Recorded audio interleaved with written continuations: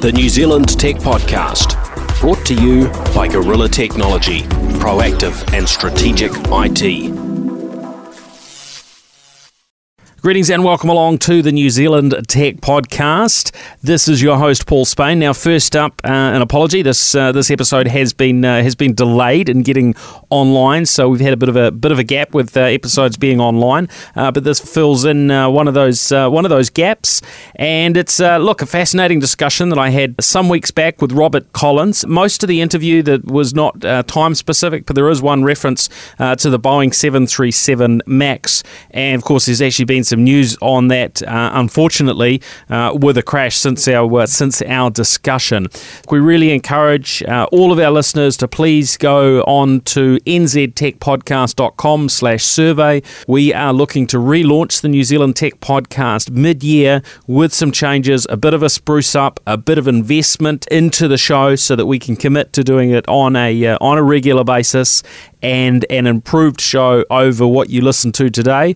So it's your feedback that will help make that happen. So please jump on nztechpodcast.com/survey either now or after the episode and feed that back to us. And of course, we have some gifts to thank some of those who fill out the survey. All right, that's me. Let's jump straight in today. Talking with Robert Collins. How are you, Robert? I'm good, thanks, Paul. What is it that you've been doing in those years since we last talked? So I joined HP and I worked on OpenStack for a number of years. I started the OpenStack on I was part of a collection of people that started the OpenStack on OpenStack project. I led that for a while. That's now the Red Hat installer for OpenStack, in fact. Yeah, okay. That's where it's ended up, triple O. Yep. And I left there eventually and went to VMware. And at VMware, I worked on bringing up SaaS. So it's a huge organization with a very long on-premise kind of understanding, and software as a service is still. I wouldn't say it's new to the organisation now. They've been through a transformation. The transformation is ongoing, though. Organisations that ship on-prem software need to solve different problems than organisations that are shipping software as a service, and VMware are doing both. Yeah, okay. Yeah. One area that you being involved in the world of software means that agile, which is a term we hear a lot, when it comes to certainly when it comes to software, but it's becoming a more mainstream term. That's a world you've had a fair bit of involvement in. So it'll be interesting to chat about your experiences in this world of agile. You mentioned you'd heard the discussion around Spark taking their organisation, applying agile methodologies to basically right across the business, left to right, top to bottom, however you want to describe it. Yeah, absolutely. I'm watching Spark with great interest. Like, if they can, I know they've done the transformation at a mechanical level, but if they can keep executing and follow through all the way, that's going to be fantastic. Agile, so if we sort of roll back a step, sort of for listeners will come with different knowledge. Some will have just heard the term, some will have been involved in agile development for a long time, and so there might not be too much new. But for those that don't have too much knowledge of agile, maybe you can sort of run us through that and when you first experienced it in in your work life. So a super quick primer. Agile is there's kind of two big breeds of agile. There's enterprise agile, which is often waterfall, and there is agile, which is all about being able to move really quickly and really responsively. So these enterprise agile grew out of agile being successful and big organizations wanting to be able to be agile, and then consultants came in and turned it into waterfall, or the big organizations didn't move. It's not entirely clear. Like, you can't ascribe blame so easily. And how do you describe waterfall for those who aren't developers? Yeah. So I ran into a white paper on this the other day. Yeah. Twitter is a wonderful source of material. Yeah. So waterfall is one of the development methodologies for software that's taught at university. It was taught at university when I went through it as a way you could do, but perhaps not that good. And there was another one where they taught us kind of spiral. So you'd find something out about what you want to do, then you'd do various things to it, including talking to the users, talking to the developers, building, testing, and then you'd go around this process again and again and again. And this white paper I found was someone tracked down the source of the term waterfall. And it turned out to be an anti-pattern paper where someone said, do not do these things, they don't work. And then it got institutionalized and turned into syllabus that's taught as a way of building software. So if you actually look at the practitioner's history, at no point was anyone saying this is the way we really should build software in an academic paper, and yet it ended up being taught for, 20 years. So the idea of agile is what practices can you use to build high quality software that's fit for purpose in a short time frame while dealing with the realities of software, which is, bugs and complexity and moving targets, moving requirements. Yeah. And the heart of agile is kind of like figuring out what works for your team and doing it. And the heart of enterprise agile is tracking a whole bunch of metrics. And these things are kind of different. So I get the sense that Spark have found a pretty balanced place. And as I said, I'm tracking it really with great focus because I want to see what they can pull off.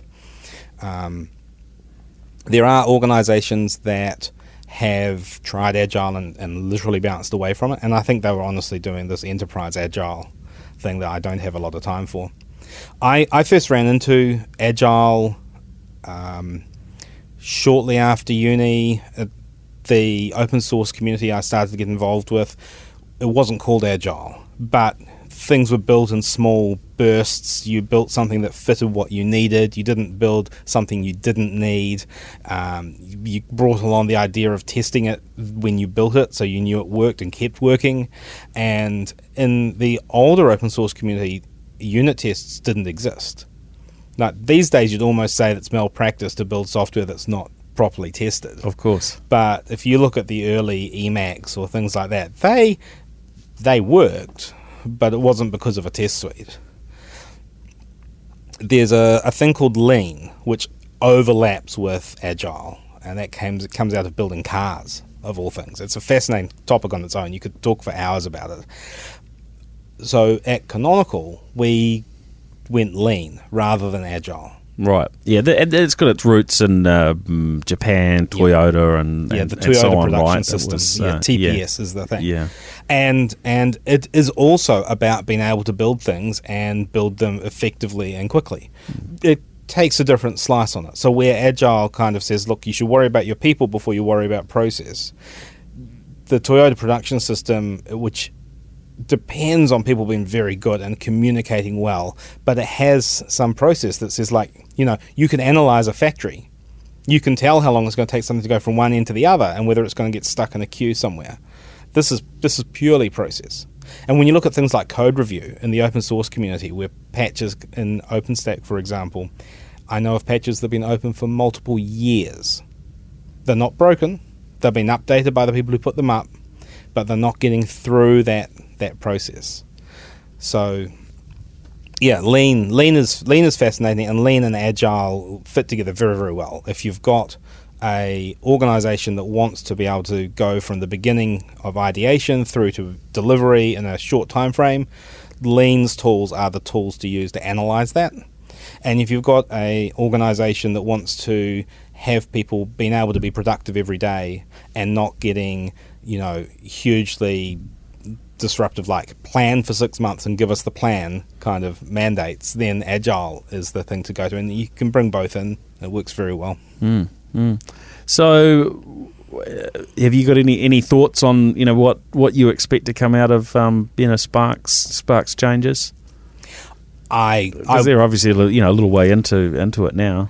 Yeah, so I mean, I hope to see them adapting rapidly to changes in the market and seeing, when new technologies and opportunities are coming out overseas, I'd like to see them coming in here much more quickly, because if they are able to, the big thing about agile isn't that you build the same thing faster, it's that you can change course more quickly. Absolutely. Yeah. So, and I think the biggest challenge for Spark that I can see from my remote position is dealing with the big ticket things, the radio network. Some of their backhaul infrastructure is going to be big ticket things that they have to plan out a decade. If we want to get another submarine cable for more bandwidth to the US or the rest of the world, that's not something you do in a 3-month window or even a 2-week sprint. That's something that, how are they melding those together? That's what I want to know. It's I can see, our customers aren't happy, we can iterate on that, we can evolve very rapidly. And when I say unhappy, I mean like you might be looking at help desk calls, or this part of our UI is confusing them and they're ringing up, so we want to fix the UI so they don't have to do that. Like, there's a huge amount of things that are software and are completely amenable to the rapid iteration approach. But how do you do that with the hardware? Yeah. Well, it will be fascinating to see. I mean, certainly looking from the outside, and the various chats with people across Spark and Telecom when it was Telecom, of course over the years. But it does seem they've been doing some pretty smart stuff, and I haven't chatted with Simon Muta too often, but the interactions that I've had with him have generally suggested reasonably positive things to me. I guess compared with other some of the other leadership they've had, and of course an organisation often needs different types of leadership at different times to deal with things. But one area where I think they've been incredibly successful is with their Skinny brand. Now, I don't know all the numbers and metrics behind that, but they've certainly really wounded 2 degrees, which from a broader sort of perspective, leaves me not feeling so good, because it seemed very, very, very good for our telecommunications industry. Competition provokes a lot of benefits, right? Yeah, and so we've seen some really good good outcomes from a perspective of, I guess, non-shareholders of telecommunications firms. And that's been very good, but it has been it's been very interesting to see the way that's played out, and of course there's lots of other things that that Spark have done as a business that have gone well, but that's one where I think they've been incredibly successful. And it suggests to me that they're keeping a reasonably close watch on these things, and are willing to make manoeuvres and invest accordingly. The other area that I find absolutely fascinating is their move into streaming content, and you've got this big telecommunications firm that's doing something. There aren't, I mean, I guess you look around, there have been a bunch of telcos that have certainly got into content distribution and so on, but their approach seems to be heading in a good direction. Of course, I think in New Zealand here, where we've only had one pay TV option, most of the time in Sky, we've had that very limited options for consumers in terms of consuming content. Of course, with the likes of Netflix and so on. Lightbox. We've seen the competition, and then of course Spark coming in with Lightbox as a I think a reasonably capable play. Alongside the other options. This is fascinating just to watch. I'm glad it's not my money in this game, because it's it's a lot of investment for them to play in that space, and I think it's really, really hard to compete against big global brands that are that are so well known. And I mean, if you take it very simplistically, and we look at consumer brands. Excuse me. We can fix that and edit. Well, I don't usually bother, but we will see. We've got to keep it real here, Robert. Okay. So yeah, looking at consumer brands. If I asked you to name a cola brand in New Zealand, what's New Zealand's big cola brand? Coca-Cola. Yeah, and you've got Coke, you've got Pepsi, and yes, there are some other brands that will come in and out from time to time. Probably the biggest ones under that are going to be the home brands for foodstuffs. Yeah, probably in terms of sales, right? I mean, people won't recognise them as a brand. Yeah, but they're there. And then you've got some niche brands, Karma Cola and so on. But that's kind of the challenge for Spark to get into offering a streaming service, which they have done with Lightbox, and of course Sky have done it with Neon.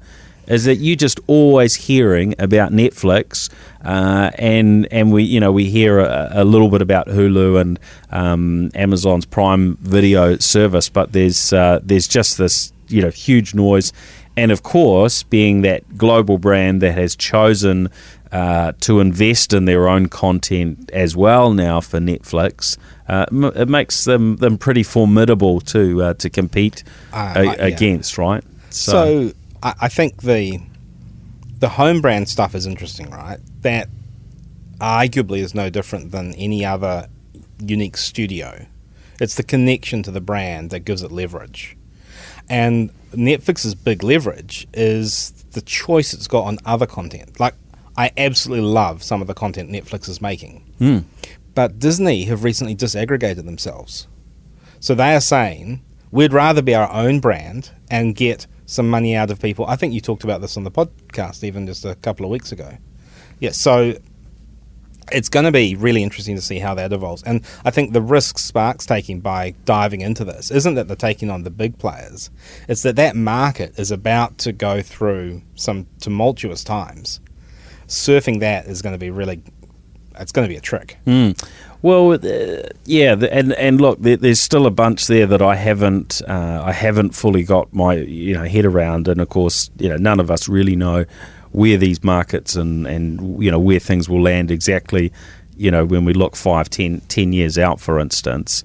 YouTube Red, that's another big player. Yeah, people see it all the time. How many people know YouTube? Like, just more than Netflix, folk know YouTube. Yeah, just leveraging their brand, right? Yep. And flicking those switches, and some of those things you wonder, well, why haven't they moved quicker? Why haven't they done things differently, and so on? But we are where we are right now. I think the inevitable is there'll be lots of change. Smart for Spark to be working to operate in a very agile manner, so that from one degree that they'll be able to maneuver quickly when they need to be able to, right? And look, I'm excited to see what happens in the sport front. Yes, I'm not as committed to sport as a lot of Kiwis. But that is an area I have some interest in, and I'm particularly interested in how it will play out from that business perspective, and what things will look like as Spark work to take on Sky in the area of live sport, and with them having Rugby World Cup coming up, then we will really get to see that put to the test. It relies very much on lots of aspects, but good infrastructure in New Zealand.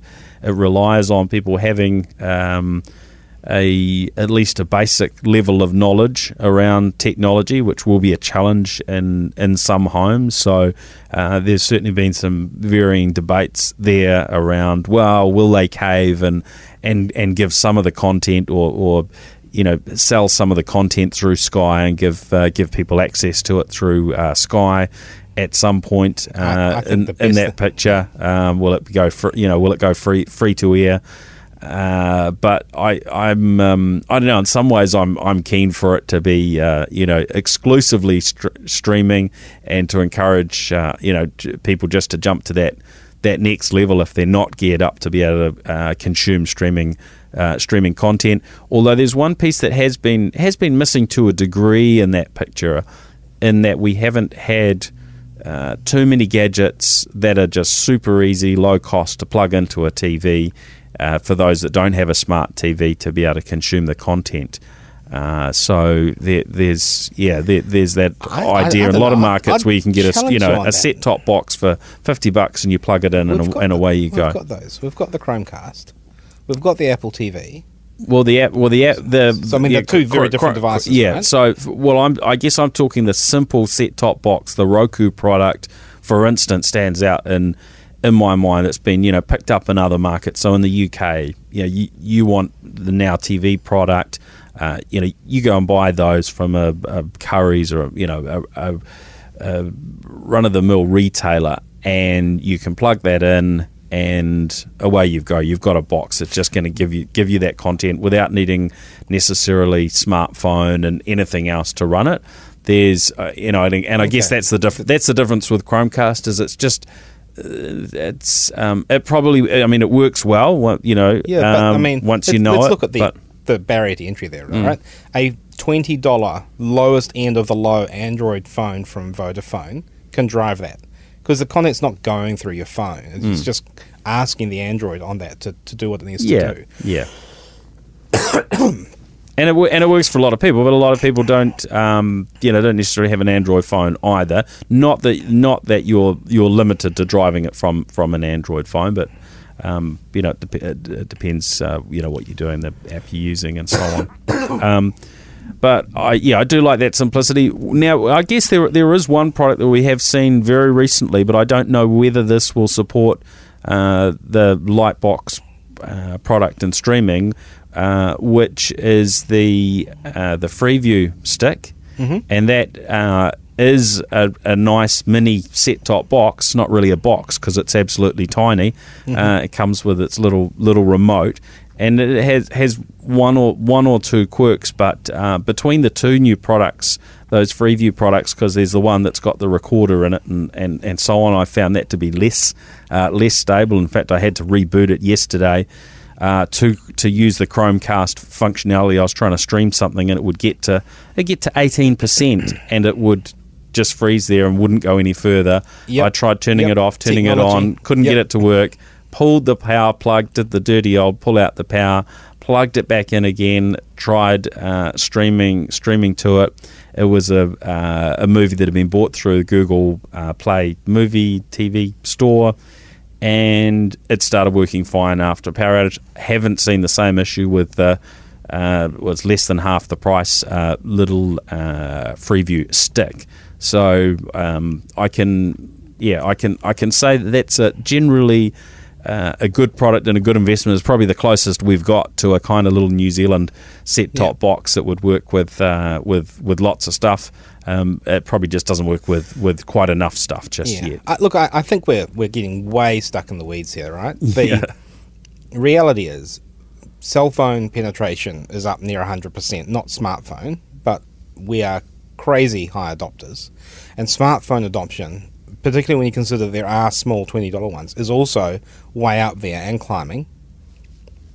Worrying about the ability for people to get onto that, if you've got $20, if you've got enough to buy one of these devices you're talking about, then you've got enough to go and do any of the technology options. Well, so we have a segment of the market who don't have an interest in technology.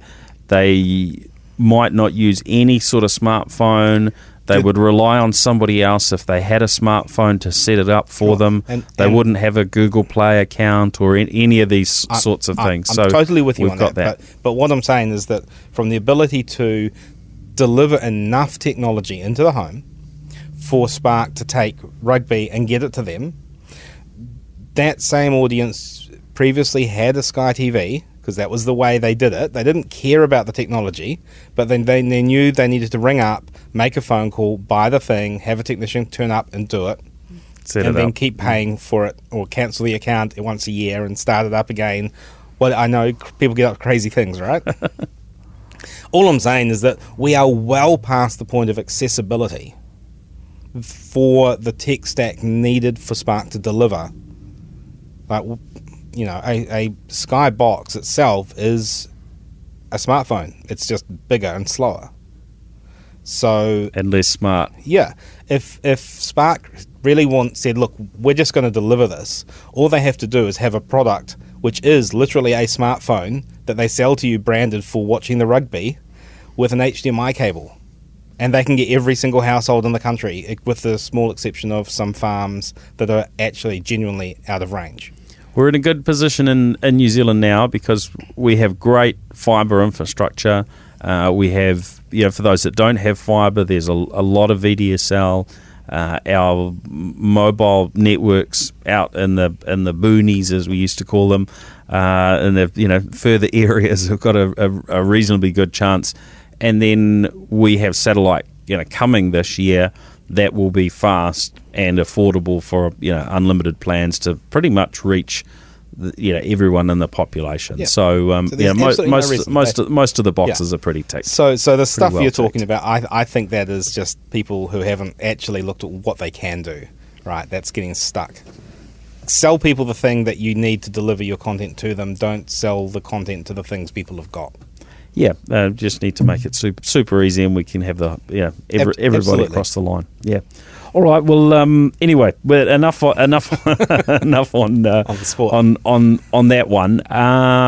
Now, what else were we gonna talk about? What are your thoughts on how Sky are doing? Are you a Sky subscriber yourself? We are a Sky subscriber, and in our household, Sky usage has plummeted. Like a year and a half ago, our daughter had months of content recorded onto the Skybox that she could watch her favourite shows, every episode of them, the Doctor Who's that were coming out, everything. I don't think we've actually switched to the Skybox to watch any content in a couple of months now. So I think we must be at the point where we're about to pull the plug on that and go, we just don't need it anymore. And it's not that we've made a conscious effort to get away from it. It's just it's evolved. What do you consume now? So most of our media consumption is my daughter's. She's 7, so she loves Netflix. She's got a huge range of kids shows that we can monitor to a degree, unless we sit there and watch everyone with her all the time, which is perhaps what we should be doing as responsible parents, but I can tell you that's not the reality. I think that's fairly common. You do have the kids kind of profile thing there. You can set absolutely. Up, we use that, but kids is a big range, right? 15-year-olds are still kids by that kind of thing. So certainly it gets rid of gratuitous violence and stuff, but you get adult themes that sneak in and cartoons and so on. Every now and then we have to sit down and help her understand what she just watched. There's some YouTube Kids stuff, which it's got hugely commercial unboxing. Oh my, unboxings are the worst show ever. You know what unboxings are? I've heard about this theme, and I've heard people pulling out of just stopping YouTube because of absolutely just the commercial nature and just it's just the model it sets for your kids, right? Your kids get used to the idea that this is what life is, and you're like, honey, no, we're not going to the warehouse every day to buy a new toy to open. That's not the way the world works. So we had to have some serious discussions about that. She's now got it. She can watch that and not react to it because we've had that discussion often enough, and it's locked in. Apple iTunes. So we've got an iTunes account, and we will get we'll see something go past, and we'll watch one episode, and okay, that's cool. And then like 6 months or 9 months or a year later, we're like, hey, that thing's completely finished now, and just go and get the whole season, and then we can watch it when we want to, completely under our control. The biggest thing for us is being able to watch it when we want to, right? Cynthia's bedtime is a fixed point in time and space. That is happening at that time. And if it's a show that would be okay for her that's on at 7:30, we've got to time shift it, or else, school falls apart, everything goes bad. Yeah. If it's a show that we want to watch that's on at 7 when we need to be putting her down, we've got to time shift it. So if you can't time shift, you're in trouble. And I think that's the reason why Sky has just fallen off our radar, because keeping track of what's on when and the scheduling actually requires some significant effort.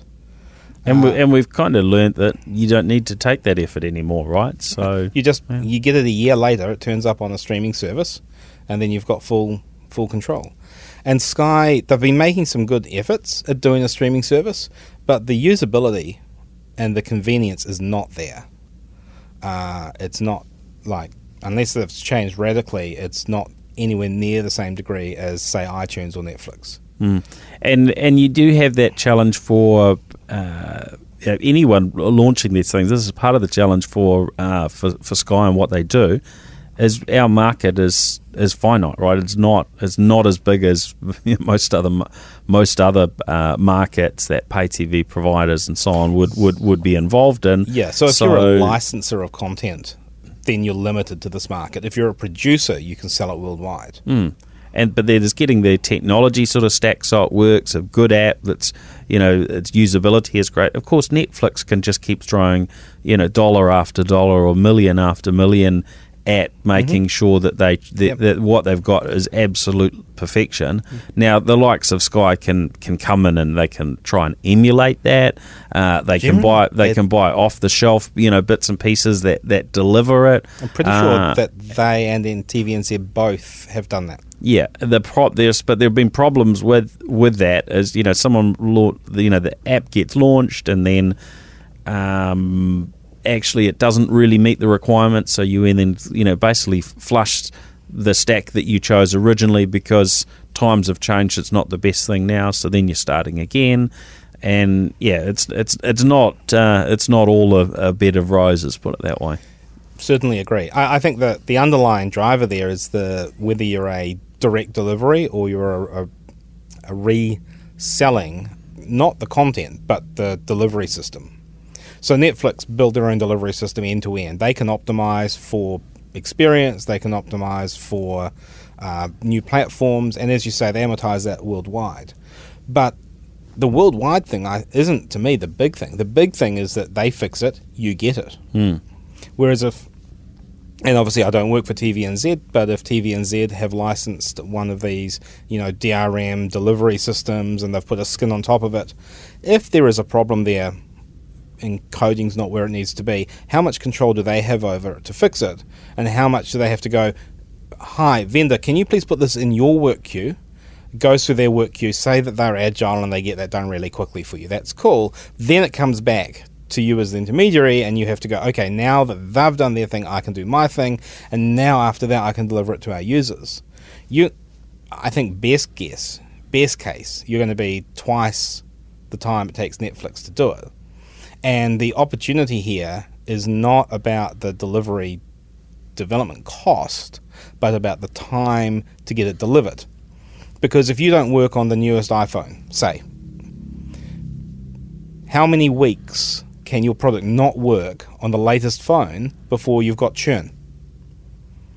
Now, for Netflix, they're going to be fixing that launch day if they didn't even do it from engineering samples and get it fixed in advance.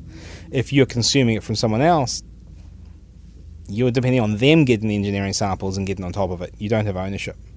So I think you can make a profitable business selling media just within New Zealand, building the whole thing here. You'd have to be really lean in both time and money about it. But when you layer your critical tech stack on top of someone else's product, that becomes really, really risky. Well, I hope it all pans out well, but I think we've got a fair bit of change ahead over a number of years, and then we've got our telcos also talking about 10 gigabit per second fibre to the home and all the great stuff that will enable. And look, I'm very pleased that we're getting these faster and faster speeds, but we don't know exactly what that's going to deliver. We certainly hear a bit about the virtual live virtual reality stuff, and I'm very curious about what will use these next bits of bandwidth. At the moment, the biggest chunks of bandwidth or the very large percentage of bandwidth is going to video. So it seems natural to me that as we get into more VR type experiences, then that's going to need more bandwidth, and as we go into higher and higher definition, that will need more bandwidth. But I'm not sure around what all the other things are that will really leverage the bandwidth. There's a few kind of big opportunities. You've got the ability to deliver experiences you can't deliver today by doing processing in the cloud. So if you like going back to Spark and what they're building, right? If they build out a 5G network, that's a lot of investment, but it's also a lot of computation very near to people. Yes. So a very high bandwidth connection with low latency lets you actually offload video and so on off your phone. So your phone could get a longer battery life, and same thing. But then you get things like gamers who are going to be pushing the limits at any point in time.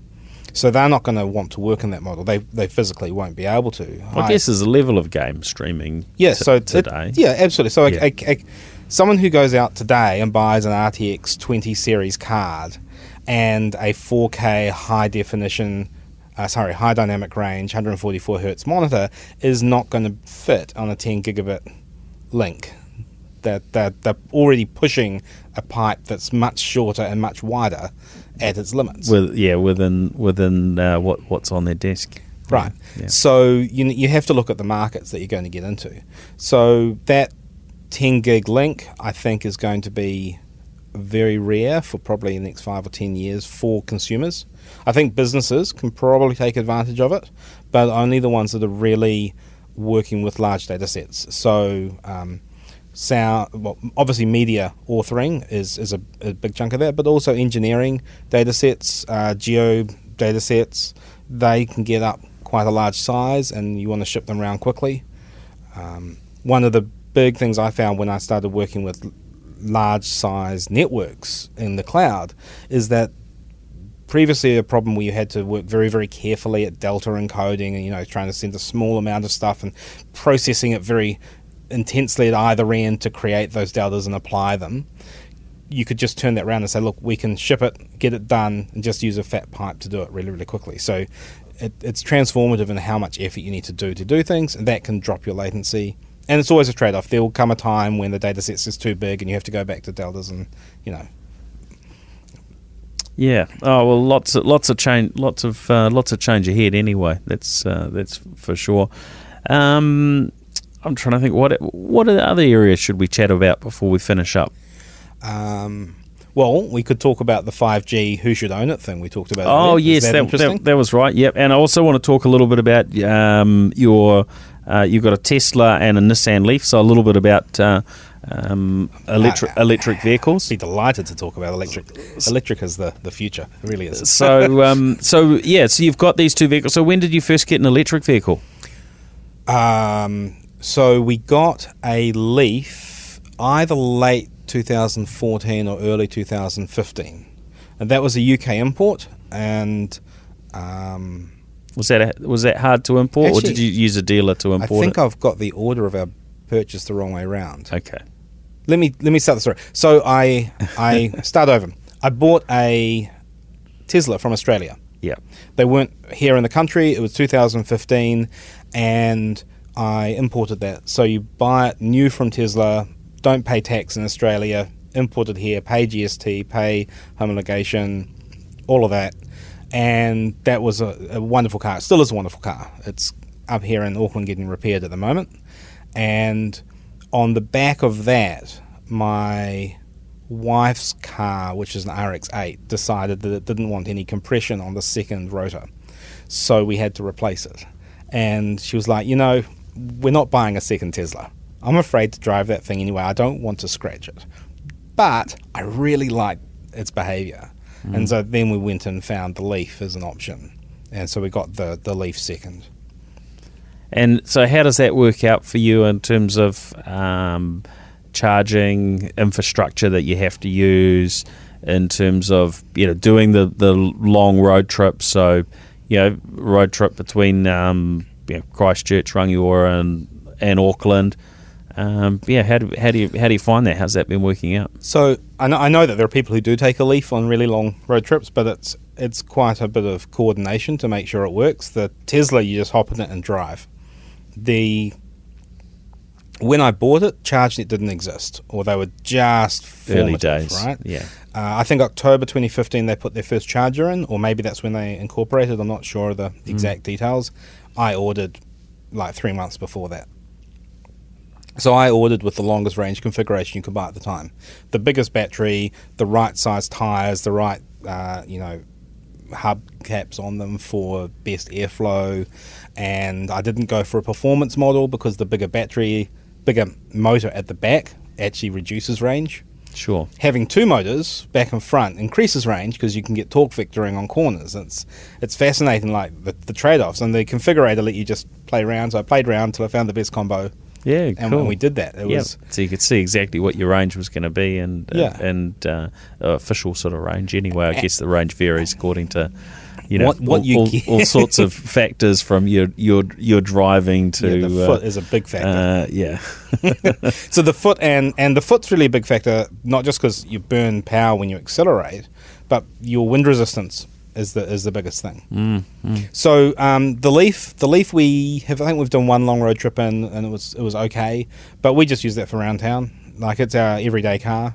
If we're using two cars at the same time, then obviously both of them are in use. We don't treat the Tesla as a sort of special, a special event only vehicle. It is also an everyday car. Which certainly, some people do, that buy a car of that sort of price point. And I remember a couple of friends that have bought Porsches or whatever the premium vehicle is, and then they tell me, I don't like to take it out too much because it increases the mileage, and it's this and that and so on. That's a really interesting thing though, right? The mileage on an electric car, we've got a drivetrain where they're aiming at 1 million miles to replace the drivetrain. They'll take a Porsche out and drive that for 1 million miles. I dare you. I double dare you. It's just not going to happen. Yeah. So that was one of the things for me. It is an expensive car, but it's a car that I'm confident I can drive every day for 10 years, and it won't be as new. Like, things do wear, hinges and so on, but it's not going to be anywhere near what any combustion vehicle is going to be behaving. The motors, the copper is still going to be there in the same place. It's still going to have the same torque. Yeah, it's cool. It's definitely cool tech. I have a few concerns around the level of technology that goes into some of the newer vehicles, because the more tech you put into something, the more that dates, right? And if something doesn't have any technology in terms of, Model T is still a Model T. Yeah, it's that will work well, or will work on the same basis for a long time. I don't know how well, and we see this with software, right? Oh, that you've got such and such that's no longer supported. You can't connect that to that phone to the network anymore because the technology's changed. And so I am curious to see how it plays out with highly tech-enabled vehicles, and when at some point Tesla looks at it and says, well, there's only 3 of these left on the road now in your country, or whatever that number is on a particular vehicle, and they say, look, we actually can't afford to keep supporting this, and that's a sort of story that we hear from technology companies about things. So I don't know if it will be quite that bad, but there's an aspect of it to bear in mind. I think certainly if you're spending it's a very real risk, right? Look at your phone. Yeah, it's basically the same hardware. The display tablet in my Tesla is bigger, but that's the only real difference. And you've got the same logistics, right? You need to be able to build an image, put it onto the vehicle, upgrade the image, and that's all engineering time. There are, I think... And we need to keep them secure, right? Well, first we should get them secure, and then we can talk about keeping them secure.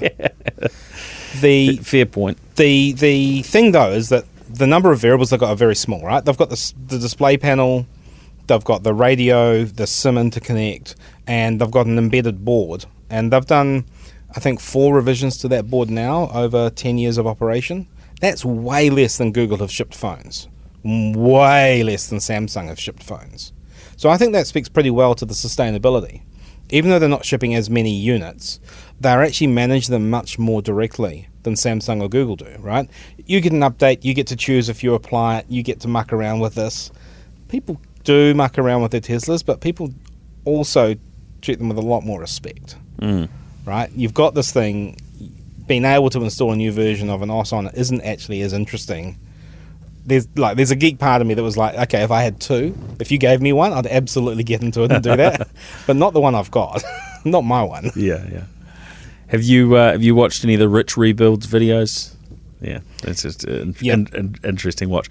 All right, that's. I mean, we could dive in more, but there is the electric vehicle podcast where this stuff's talked about. Go and listen to that. It's a good podcast. Every episode in much more detail. So I certainly don't want to be taking the place of that show. So if you're well into your EVs, that's the show to listen to. But it is an area of huge interest, and I think it will continue to be so until it just becomes the norm for vehicles. And then the other topic that we were going to talk about, which has now popped out of my mind again. That when we 5G? 5G. That's it. That's it. Yep. You had some interesting thoughts here. That sort of I guess you could say they align with the hopes and dreams of Chorus more than they do with that of Spark, Vodafone, and two degrees. I'm actually not sure where they are at on 5G at all, because of the current conundrum that they will be in around Huawei as the supplier of infrastructure to them for their existing 3G, 4G. Oh, they got some 2G. I can't remember. I'm not sure they've got any. No, maybe I think they did have some. Maybe they had 2, 3, and 4. My car goes to GPRS sometimes. Networks. Yeah. Okay. There you go. Everything's out there. Yeah. So I mean, and there's that interesting conundrum for them that they're very heavily tied in, and all the indications are at this stage that they won't be able to work with Huawei in terms of rolling out a 5G network. And speaking to Jason Paris, who's the chief executive at Vodafone New Zealand, they seem to be very much into waiting until 2022 until sort of the spectrum refresh happens. They've got some spectrum they could use for 5G right now for a couple of years. They don't seem inclined to sort of use that. I guess they want to wait until everything's clear, and then they've got whatever they've got in terms of spectrum for the next period. Spark, of course, want to push ahead, but there aren't clear indications whether they're going to be able to get the spectrum to do that ahead of 2022, even though they've sort of set this clock and tried to set a time, fairly soon when they want to turn that on. So what's your thinking here? Well, I mean, it doesn't really make sense to me that we have multiple broadband networks. Like, we have one fibre network. We decided not to go and have multiple competing providers for that, in the same way that we have one road network and one sewage network and one power network. We have different roles within the delivery of that. We have the creation, the transmission, and the delivery, and then the reseller. Right? We did a similar thing with ISPs, where we split it up into delivery, actual physical, get the data to you, and then service delivery. How much bandwidth do you want? Where are you connected to? How much internet to the rest of the world is actually being purchased on your behalf? But we don't do that with cell phones. But a huge amount of our content is going to be done as cell phones as 5G rolls out, as the increased capacity and services that we're talking about with 10G fibre. We're going to be getting in that general direction just on 5G alone. Bandwidth is a limited resource. Like, why are we saying that there can only be 2 or 3 service providers doing 5G in New Zealand at all. Why don't we do the same thing that we did with the ISPs and the telecommunications and split them horizontally? One wholesaler that gets the natural monopoly, gets highly regulated, held to account for delivering a reliable service at an economical price, and has absolutely no leeway in that.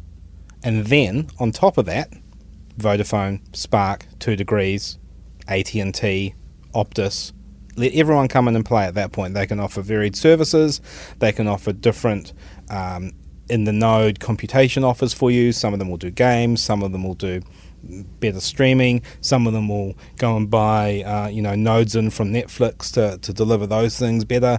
They can specialise and provide all of that competition without having this immutable natural fact that we have limited bandwidth. And, there's limited place to put the cell towers. If everyone puts up their own cell tower and we have 3 sets of spectrum purchased, we're going to have 3 times the number of cell towers. And with 5G, they're going to be, more than twice as many. They have to be closer to provide the latency people want to be able to provide. That's an awful lot of little phallic things sticking up in our cities for no particular reason other than that we've structured the business that way. Yeah, I find this a fascinating viewpoint because I've had some discussions sort of on both sides, and I don't know, we probably haven't delved into it too deeply on the podcast, and so your thoughts have sort of got my mind ticking over, and I'm thinking, well, how is getting a cell signal different to those other mechanisms? Because when I look around the world, I'm not seeing a lot of countries. In fact, I can't think of any that have gone for that type of model. There's very few that have done our model for the infrastructure and ISP split as well. Yeah, but I think ours really is lauded as a very good approach and so on. But as you say, we don't do the same for electricity. We don't have or for those sorts of core infrastructure things. I guess that there is a difference in terms of what it costs to put up a cell site, because you're not having to run something into every premises and every home. There is also the fact that we are now seeing the sharing of cell towers, so it's not as much of a challenge as it once was. So and that certainly happens. And we've also seen in rural areas where our telcos have come together now in terms of sharing infrastructure. So there's probably there's a little bit of both there. Bit of a grey area, but it's certainly not done to that sort of black and white extent that you've mentioned, and I think Chorus would very much love to be Chorus, right? Extend their business into that space. I guess they've got fibre and everything else, so they're putting up their hand saying we would do it. I guess there's also the aspect from the government perspective of. And of course, there are ways of addressing this in the business model, but the government goes out and actually auctions it, and so they get some sort of return for the spectrum, right? No, I'm not saying that's a huge part of the equation from a government perspective. There's I guess also. It's from a redundancy perspective. It's actually nice. Some families, you'll have a phone on this network and a phone on that network, and if you do get caught somewhere with a breakdown and one doesn't have coverage, the other one might. But that's exactly the point, right? If one has coverage and one doesn't, it's because we haven't consolidated that layer. If you consolidated that layer, you'd either have coverage or not. Talking about redundancy. Where you're sharing towers, you're already out losing that redundancy. You have to engineer that in at your infrastructure layer. Well, it depends on the different backhauls and things like that. You might still have some redundancy from one right, so network's you might have an outage, another. But that would then be a reseller has chosen this over that, and you'd be able to have 2 SIMs on your phone. You can have an eSIM on your phone that connects to the other dominant player or one of the other dominant players, and then you get that variation in the. But if it's actually in the network, like some years ago, Spark had some issues with their RANs, and boom, you were stuck when they had those issues. So you potentially could have that sort of issue happening with the core. We can still have that provider. with monoculture. If all the technology is Huawei and there is a bug that rolls out, then it could take down Vodafone and Spark at the if same it gets time. very vanilla or everyone's running exactly the same stuff. So look, it's a hard discussion, but look at the GPON network, the fiber network. Yeah. That is a monoculture, and yet we're expecting it to be extremely reliable. It's been engineered. Yeah, and and it generally is. It's generally that's working out well. And we have multiple. We don't have just Chorus there. Like the GPON fiber network in Christchurch is not done by Chorus. It's done by a Christchurch fiber company that's owned by the Christchurch Council. Yeah. So you within Enable's area in Rangiora, you'd be getting their service? Absolutely. Yeah, I've got a gigabit connection with native IPv6 on the top of it. Fantastic. And no consumer devices is plugged straight into my home server. Yep. Who's your provider you're using Voyager. down there? Yeah, okay. Yeah. And I'm do I get a full gigabit out to the States? No. Yeah. But I'm very happy with what I've got. Yeah. So it's a very interesting topic, and I thought it would be good for us to just have a chat about it. I know there are people that are much more embedded in this and have got a much more to win or lose depending on how it comes out. And I think it's good to discuss these things and expand our own thinking on it. So that was good. Yeah. I agree. And I think one thing I want to call out though is it doesn't have to be Chorus, right? We could set up a new state-owned enterprise or a private enterprise. Don't give me too many state-owned enterprises. Well, that's a whole discussion on its own. Depending on how they do that. You could structure something the same way Chorus is structured today as a parallel company. It could buy stuff off, like, where is your fibre connectivity coming from for Vodafone today? It's probably coming from Chorus, right? If you've got fibre being run through a city, how many times do you want to run it? How many conduits do you want to have? Yeah, I mean, there is quite a bit of fibre across our different, entities. I know, Spark own their own, this is not directly to people's homes, but the more underlying infrastructure that might get used for cell sites and so on. Spark have some, Vocus have a lot, and certainly so do Vodafone. So there is a level of diversity with with that stuff, which is useful and important. In the same way, it's important for us to have multiple fibre connections into New Zealand, which now we have 4 different cables of capacity connecting New Zealand to the outside world, which from a general public perspective, they might not have any awareness of, but it works out quite well for us with obviously the dual Hawaii?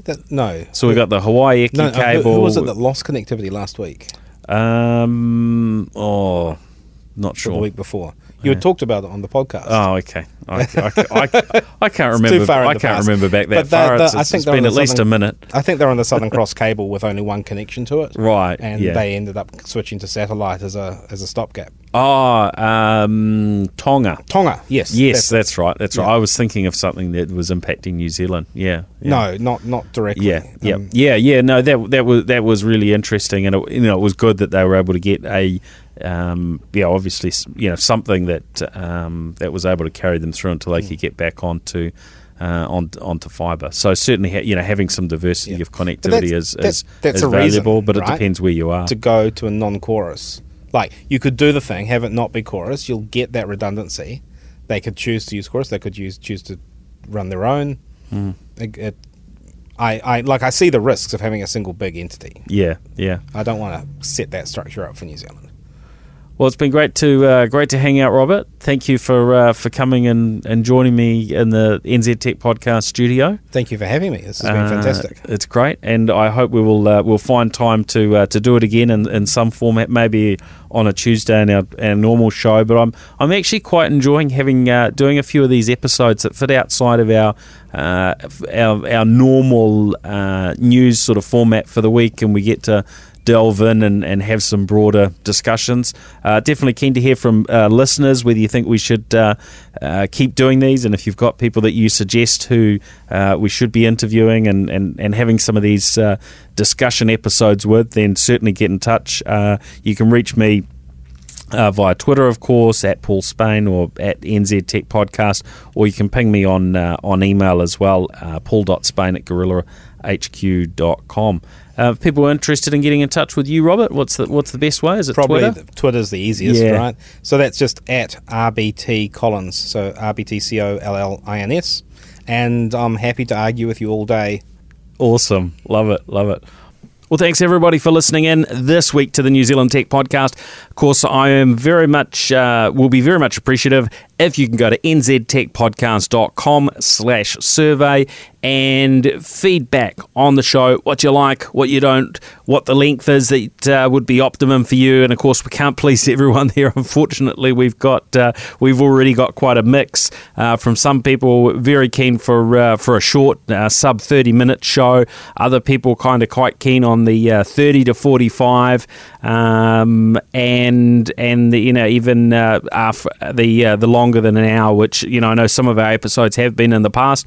But let us know what you think, and that will certainly influence what the reboot of the New Zealand Tech Podcast looks like when we do that around the July time frame. All right, thanks everyone. Catch you again next week, and look forward to your feedback at nztechpodcast.com/survey. The New Zealand Tech Podcast, brought to you by Gorilla Technology, proactive and strategic IT.